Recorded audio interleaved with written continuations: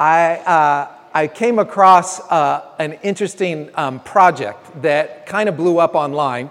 It was a couple of years ago, but something called the Three Glasses Project. I don't know how many of you found this, but it was kind of interesting. It was a Brazilian photographer who, by the way, I think if you're a photographer, you have lots of good-looking friends. But he had this idea about he wanted to measure the effects of alcohol because what he had come across had been so negative, and he didn't feel like that alcohol and the use of it had to be in such a negative light. And so he wanted to see the effects of alcohol after 1, 2, and 3 glasses. Being a photographer, he wanted to capture moments, snapshotted moments. And so what he did was he started lining up his friends with certain criteria around them, and he would take pictures. And I'll kind of narrate you through some of the examples. But what happened was the thing blew up. In a week, it had over like 1 million views with over 1,800 comments, and people started talking about it and started taking their own pictures. So it grew beyond just his friends. And so this was called the Three Glasses Project. And what he said was, I wanted to make a tribute to wine. He explained that he had previously only seen the negative side of alcohol, but after he started to drink wine with a friend about a month before starting the project, his perception changed. He wanted to show that if you drink in moderation, surrounded by your friends and family in a happy environment, it could be a good thing. Now, for some of you who might have grown up in a legalistic home, or maybe an abusive home where alcohol was abused, you don't have a positive image of this, but this is what he set out to do. Now, some of this I think is cultural, but this is what he came across. So you can kind of see the images as we go. You see one slide. This is when they first arrived. So all the subjects were initially Alberti's friends. His name is Marcos Alberti. Some of them drink wine every day. Some hardly drink. Alberti gave them a Cabernet Sauvignon because he simply thought that people would enjoy that type of wine the most. Now, he took the photos in his studio in Sao Paulo, Brazil, and the project took 6 nights total to complete. He took all the photos in the middle of the week, at night, after the subjects had finished working for the day. He was trying to create something that had some kind of empirical or kind of consistent read so he could kind of measure this. Very unscientific, and yet he was trying to be somewhat scientific about it, at least in his own conclusions. Alberti always shot the first photo immediately after the subject arrived at his studio. He wanted to best capture the effects of life's daily pressures, like facing traffic while commuting from work. After the first portrait was taken, he gave the first glass of wine. Alberti did not control the timing between each portrait. He simply waited for his friends to finish their drinks. I imagine as you're watching these, some of your friends are coming to mind. Some of your maybe happy hour mates are coming to mind. He was very surprised by the results of his photos. He didn't expect such a big difference in the mood between the first and second portraits. He explained that in Brazil, drinking wine with someone is not the same as casually grabbing a beer. It's considered much more intimate. He said by the end of each session, a lot of personal stories were shared. Alberti has a favorite saying about wine, and it says something like this: the first glass of wine is all about the food, the second glass of wine is all about the love, and the third glass of wine is all about the mayhem. I kind of like that. I thought it was rather clever. But one of the things we start to see is there are things that people do, quote, under the influence, that make them to do things or cause them to do things that they might not ever otherwise do. Have you had this experience of your friends? Certainly you don't have your own stories, but you know people who have done maybe regrettable or embarrassing things. In fact, we kind of have language to describe this, do we not? We have language that says, well, I'm just going to get a little liquid courage going here to go talk to her, or maybe I just want to take the edge off, or we have to go to happy hour, as if there's only 1 hour that we can actually be happy, surrounded by certain kind of, beverages, or I want to drown my sorrows, or I need a stiff drink. We have emotional language to describe something in an effort to receive some kind of comfort. some kind of consolation, some kind of mood enhancement. And the reason I want to talk about all of this, but let me just say this. People are also drawn, not just because something bad wanted to happen, they want comfort, but people are also drawn to maybe being a little louder, laughing a little bit more, maybe even getting a little bit more affectionate. But we know that somehow it causes us to change our perspective and willing to do things that we might not otherwise try. And here is sort of my conclusion, is that I think the way we relate to alcohol gives us a way to relate to the Holy Spirit. And the reason I say that is because there's passages in Scripture that find a kind of clarification when people are acting unusual, people are doing things maybe extraordinary, that it's actually the work of the Holy Spirit. And so now, I would just simply say this. Both of my parents came from homes where drinking and alcohol had been a problem. And so the home that I grew up in was alcohol-free. In fact, our relationships didn't revolve around beer and wine. Coffee was our social drink of choice. And when we were really living large, there would be like Cokes and Pepsis. But for the most part, we're the Water family when we go out to eat. In fact, I remember being in college and my dad and I traveling. We had spent 3 weeks in West Africa, but on our way back, we spent some time in Geneva, Switzerland, and so it was January. And so we're like, well, let's experience the culture. So we go out to fondue in Geneva, because that's what you do in Switzerland is have fondue. And we did our typical, we'll just have water. And this very polite waitress kind of looks at us with this very condescending, she's like, you don't drink water with fondue. We're like, you don't? Because we do. And we didn't. But we needed to be talked into saying that it was okay to actually imbibe. But I just remember having to experience. Now, I've come to the understanding that I think alcohol can actually make a meal and enhance a meal, whether it be a nice Merlot with a steak or a Chardonnay or some kind of Chardonnay with a fish, or maybe just a craft beer with pizza. My point is this. We have this idea about the effects of alcohol, maybe because of personal experience or what we've observed, that alters people's perspective, that gets them to act differently, that maybe gets them to try. They seek it maybe for comfort, they seek it maybe for pleasure, but there's something that gets them to experience or view others differently and to try things they wouldn't normally do. And to that, I want to start to unpack some of the mysteries surrounding this person and the role of the Holy Spirit. And so when we jump into Scripture and we start to see things, we see how the confusion settles in. Now, in Acts chapter 2, Pentecost arrives, and there is this kind of outbreak where people are acting radically different. In fact, there is this kind of proclamation that's going on in this very multicultural setting, except that everyone's hearing it in their native tongue. And so they're blown away and they almost start to laugh at what's going on. And so Peter, in the immediate post-Jesus era, before Paul sort of rises up as the New Testament leader, Peter, the guy who had just denied Christ, Peter, the one who had been really zealous for Christ and still failed him prophetically, Peter stands up to bring some kind of voice of reason and listen to what he says among the crowds. Then Peter stood up with the 11. He raised his voice and he addressed the crowd, "Fellow Jews, all of you who live in Jerusalem, let me explain to you. Listen carefully what I have to say. These people are not drunk, as you suppose, because it's only 9 a.m.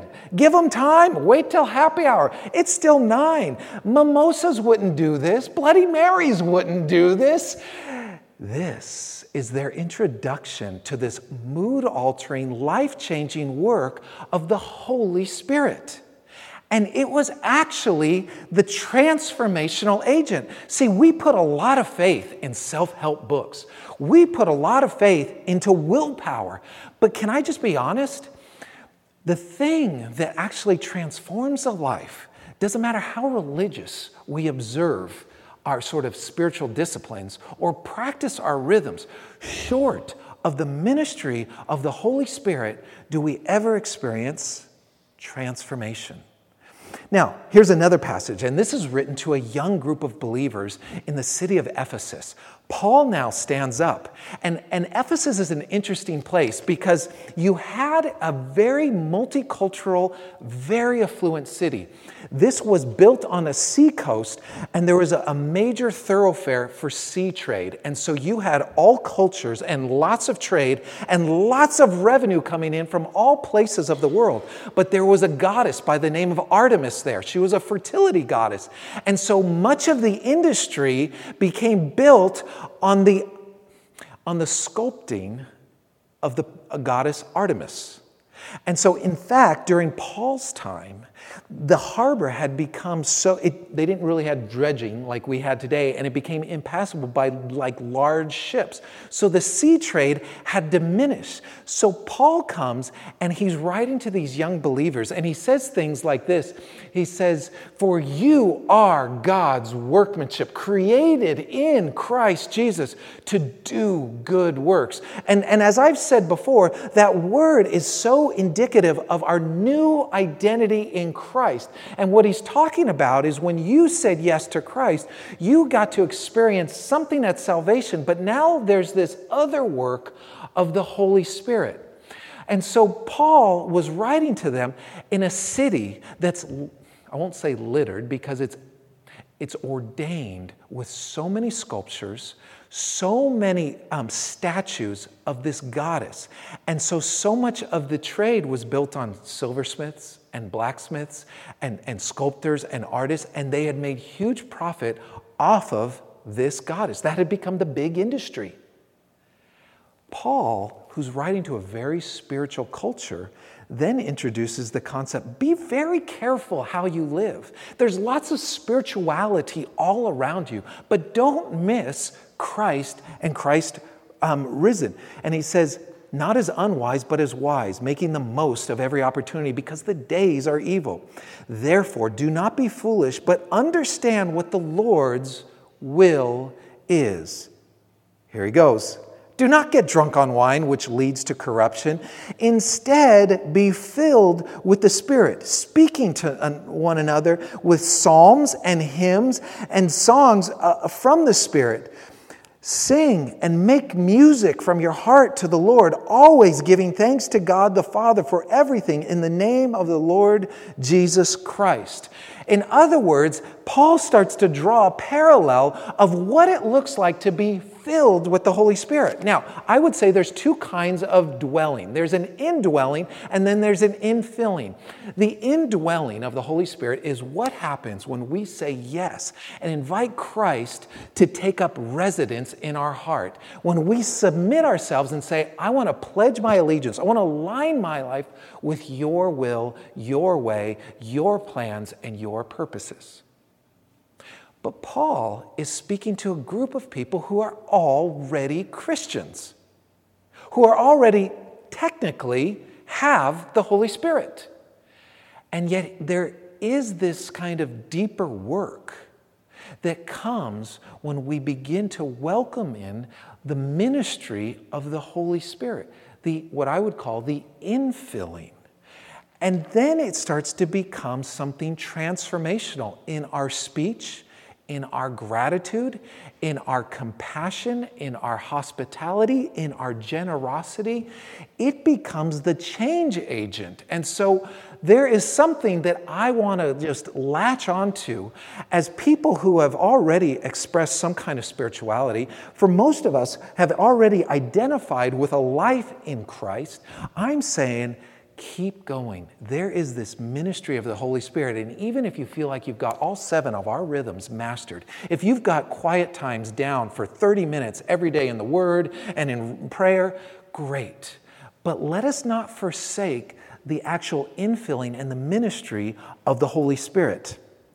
And so compassion is one of those things that is allowing the work of the Holy Spirit to do a work in us and through us. But oftentimes, if we're honest, compassion doesn't come natural. Does it not? At least for me. And unless we're being personally affected or maybe moved by the Spirit. So I would say it this way. It's hard for me to be concerned about homelessness naturally. It's hard for me to be concerned about certain things unless it touches me personally. Now, maybe it might be mental illness, violence, abuse, unemployment, hunger, war, cancer, until it touches my life. And then all of a sudden, I think God uses our circumstances to start to break our hearts for all the right reasons in all the right places. And we can become and experience God's compassion. Not just on the receiving end, but on the giving end. And this is how God is shaping us. This is what I think is part of the infilling and the unfolding work of the Holy Spirit. It's aligning our lives with God's holiness. And compassion becomes the fruit of the infilling work of the Holy Spirit. But like I said, left up to my own devices, with me at the center of my life, compassion is not my knee-jerk, because I'm too busy. I'm too concerned with my wants and what I perceive as my needs to let myself get too affected or too interrupted, except that my life needs interrupting. And I would say we need the Holy Spirit in order to do what doesn't come naturally, so that I don't remain the center of my life, or my kids don't remain the center of my life, or my marriage doesn't remain the center of my life, or my career and my job doesn't remain the center of my life. Those things are really important to me. Those are priorities, but they cannot be the center, and I need an interruption. So if we back to the Gospels and we start in with what we've been talking about for the last 5 weeks, Jesus has this reoccurring, self-deflecting phrase that he uses over and over again. Not my own. It's not my authority. It's not my words. And he says, it's not my will. And there is something that captures the compassionate heart of God when Jesus says, it's not my will, but thine be done. And he says these words, and again, I would just simply ask the question, what reminds you, or what recalibrates for you to not be, or to allow God to be the center of your life? Jesus says in John 6:38, "For I have come down from heaven not to do my will, but to do the will of him who sent me." So what we have is Jesus growing in wisdom, Jesus growing in popularity. Jesus is doing all sorts of miracle and building a nice rep for himself. In some cases, it's threatening to people. In other cases, it's like he's healing them, he's feeding them, he's delivering them.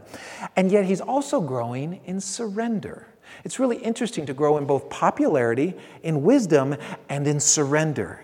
Not my life. And he's saying, my life is simply not my own. In other words, Jesus was working in concert with his Father in heaven as the Spirit was guiding him. And so there's this interesting chronology as we look through this larger chapter. And from Luke's vantage point, and again, I want to talk to you about compassion tonight in light of not my will, because this doesn't come naturally.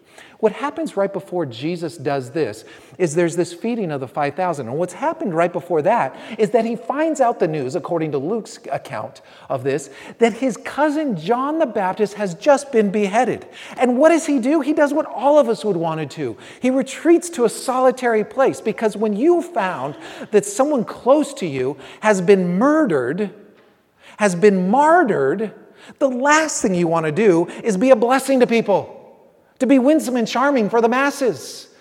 If someone close to you is affected, the last thing you want to do is be on, right?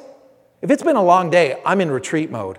I'm like screening people. I'm like pulling back because I've got to decompress. Jesus retreats to a solitary place with the disciples, but guess what? The crowds found him. And what does he do? He has compassion on them, like sheep without a shepherd, and he takes this moment to feed the multitudes. Wait, but he's grieving. And he goes, there'll be time to grieve. Sometimes the best grieving is to keep giving.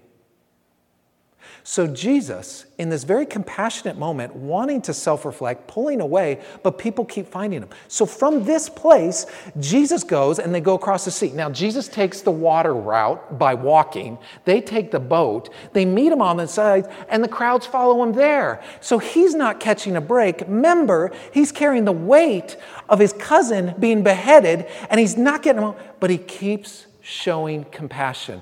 Is this human effort? Or is this the work of the Holy Spirit? What we can do is find a trail of breadcrumbs that lead us closer to what the ministry and the work of the Holy Spirit can do when we're out of sorts.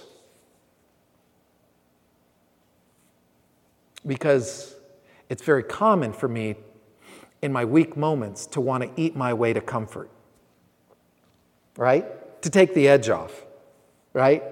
Or to somehow seek pleasure, seek comfort in other ways, and yet the Holy Spirit has been promised to us, and what we learn is that there is this ongoing and deeper work, but it's not something that will be forced upon us. It's something that grows through gradual and continual surrender. Jesus keeps saying, I trust my Father in heaven to bring the comfort that I need. And he says he looked at the masses and he had compassion on them. And he kept giving in very depleted moments. And so what we learn is, like Jesus, my will needs to be interrupted with God's will so that my life can be changed. And to do the will of God, as Jesus says, is to align our lives with God's plan to restore a broken world simply by meeting needs. But to do my will is maybe to not care, or to not slow down, to not help, or to not respond.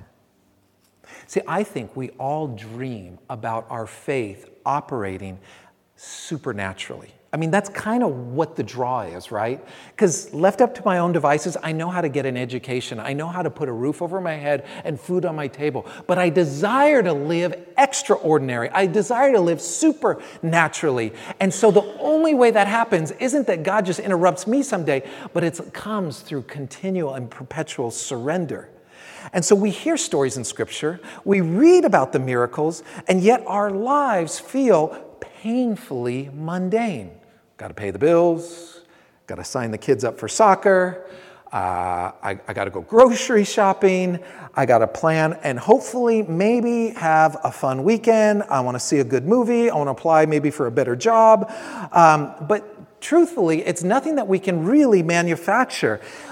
Faith is supposed to be transformational. But I think it happens when we're willing to put ourselves out there, to risk vulnerability with God, to risk maybe sacrifice, to going without, to giving without reward, to being interrupted, and maybe even be inconvenienced so that over time, my will can become His will.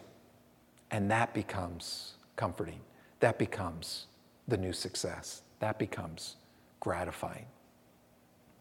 Let me give you one more passage out of John chapter 14.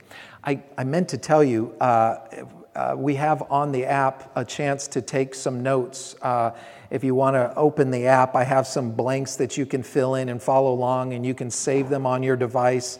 And so there's some blanks as we go, but you can kind of get in the habit of maybe looking at those. But it says, Jesus is speaking these words, and you can tell that his disciples are having some detachment issues. If your kids, around, what is it, like a year and a half to 2, they go through this detachment thing because they get used to you sneaking away and they freak out because they don't see mom or dad. I think that the disciples were going through some abandonment issues, and so Jesus starts to speak these words about in his physical absence, you are going to be well cared for. You are going to be well provided for. And listen to what he says about this enduring and deepening work of the Holy Spirit. If you love me, keep my commands. But that's not just try your hardest, friends.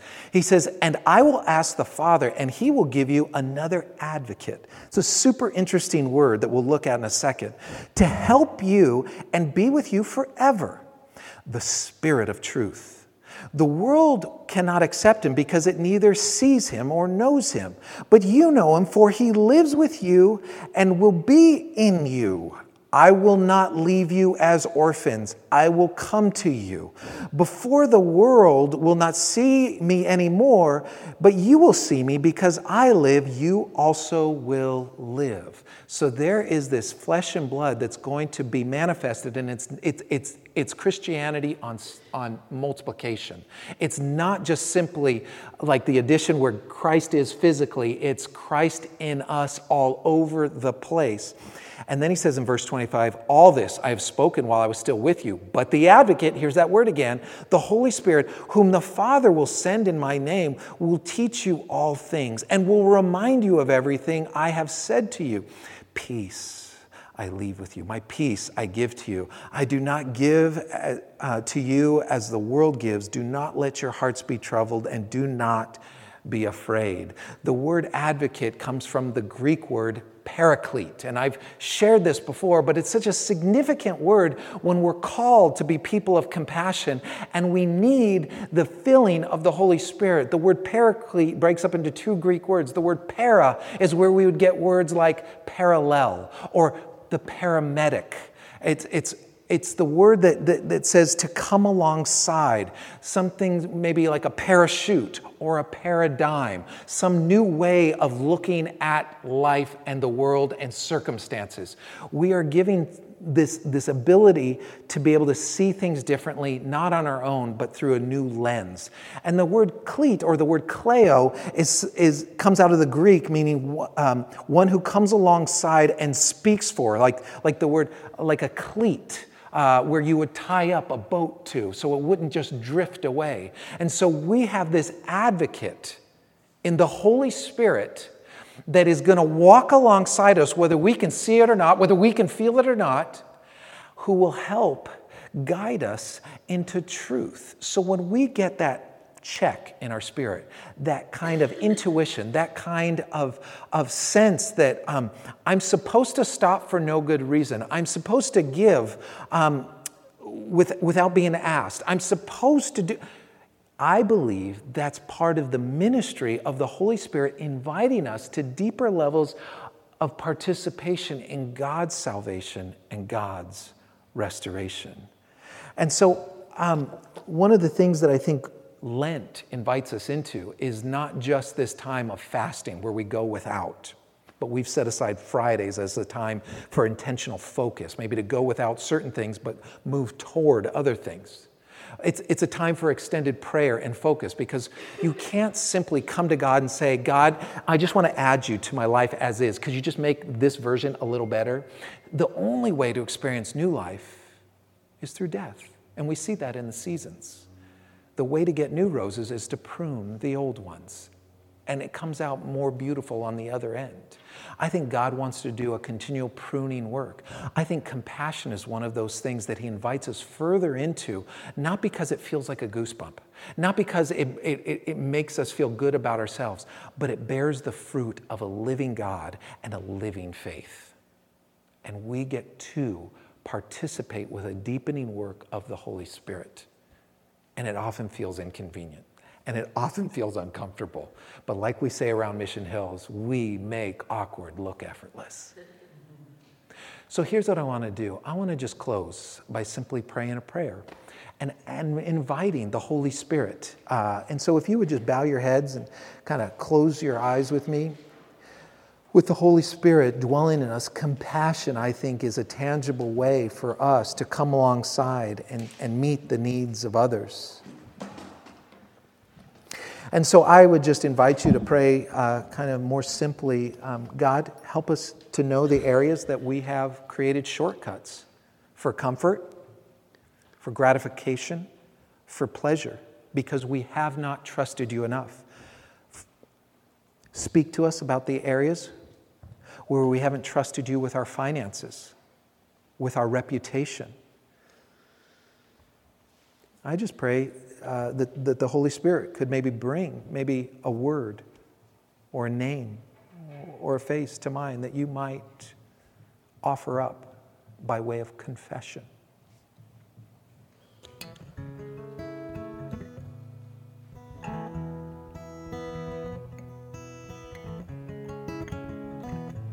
And then I would simply invite you to invite the infilling work of the Holy Spirit. If you consider yourself a Christian here tonight, you receive the Holy Spirit at salvation. But I believe there's a further work, a transformational work that comes through the growing ministry and sensitivity to the Holy Spirit. And I would just invite you to welcome in that Spirit.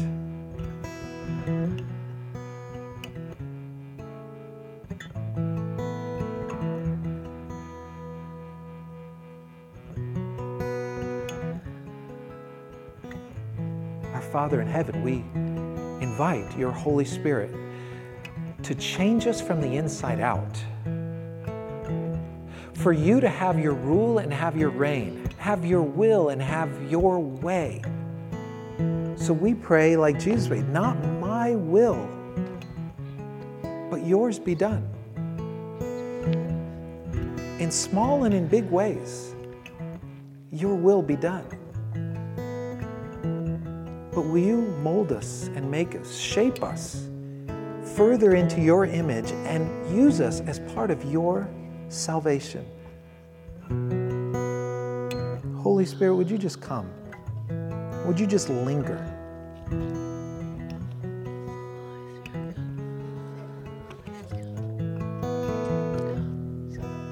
We just worship you in these moments. And I'm just going to encourage you to kind of sing out, but maybe keep praying, inviting God, maybe talking with God. I sense that the Holy Spirit might be active in your thoughts. Just name Him.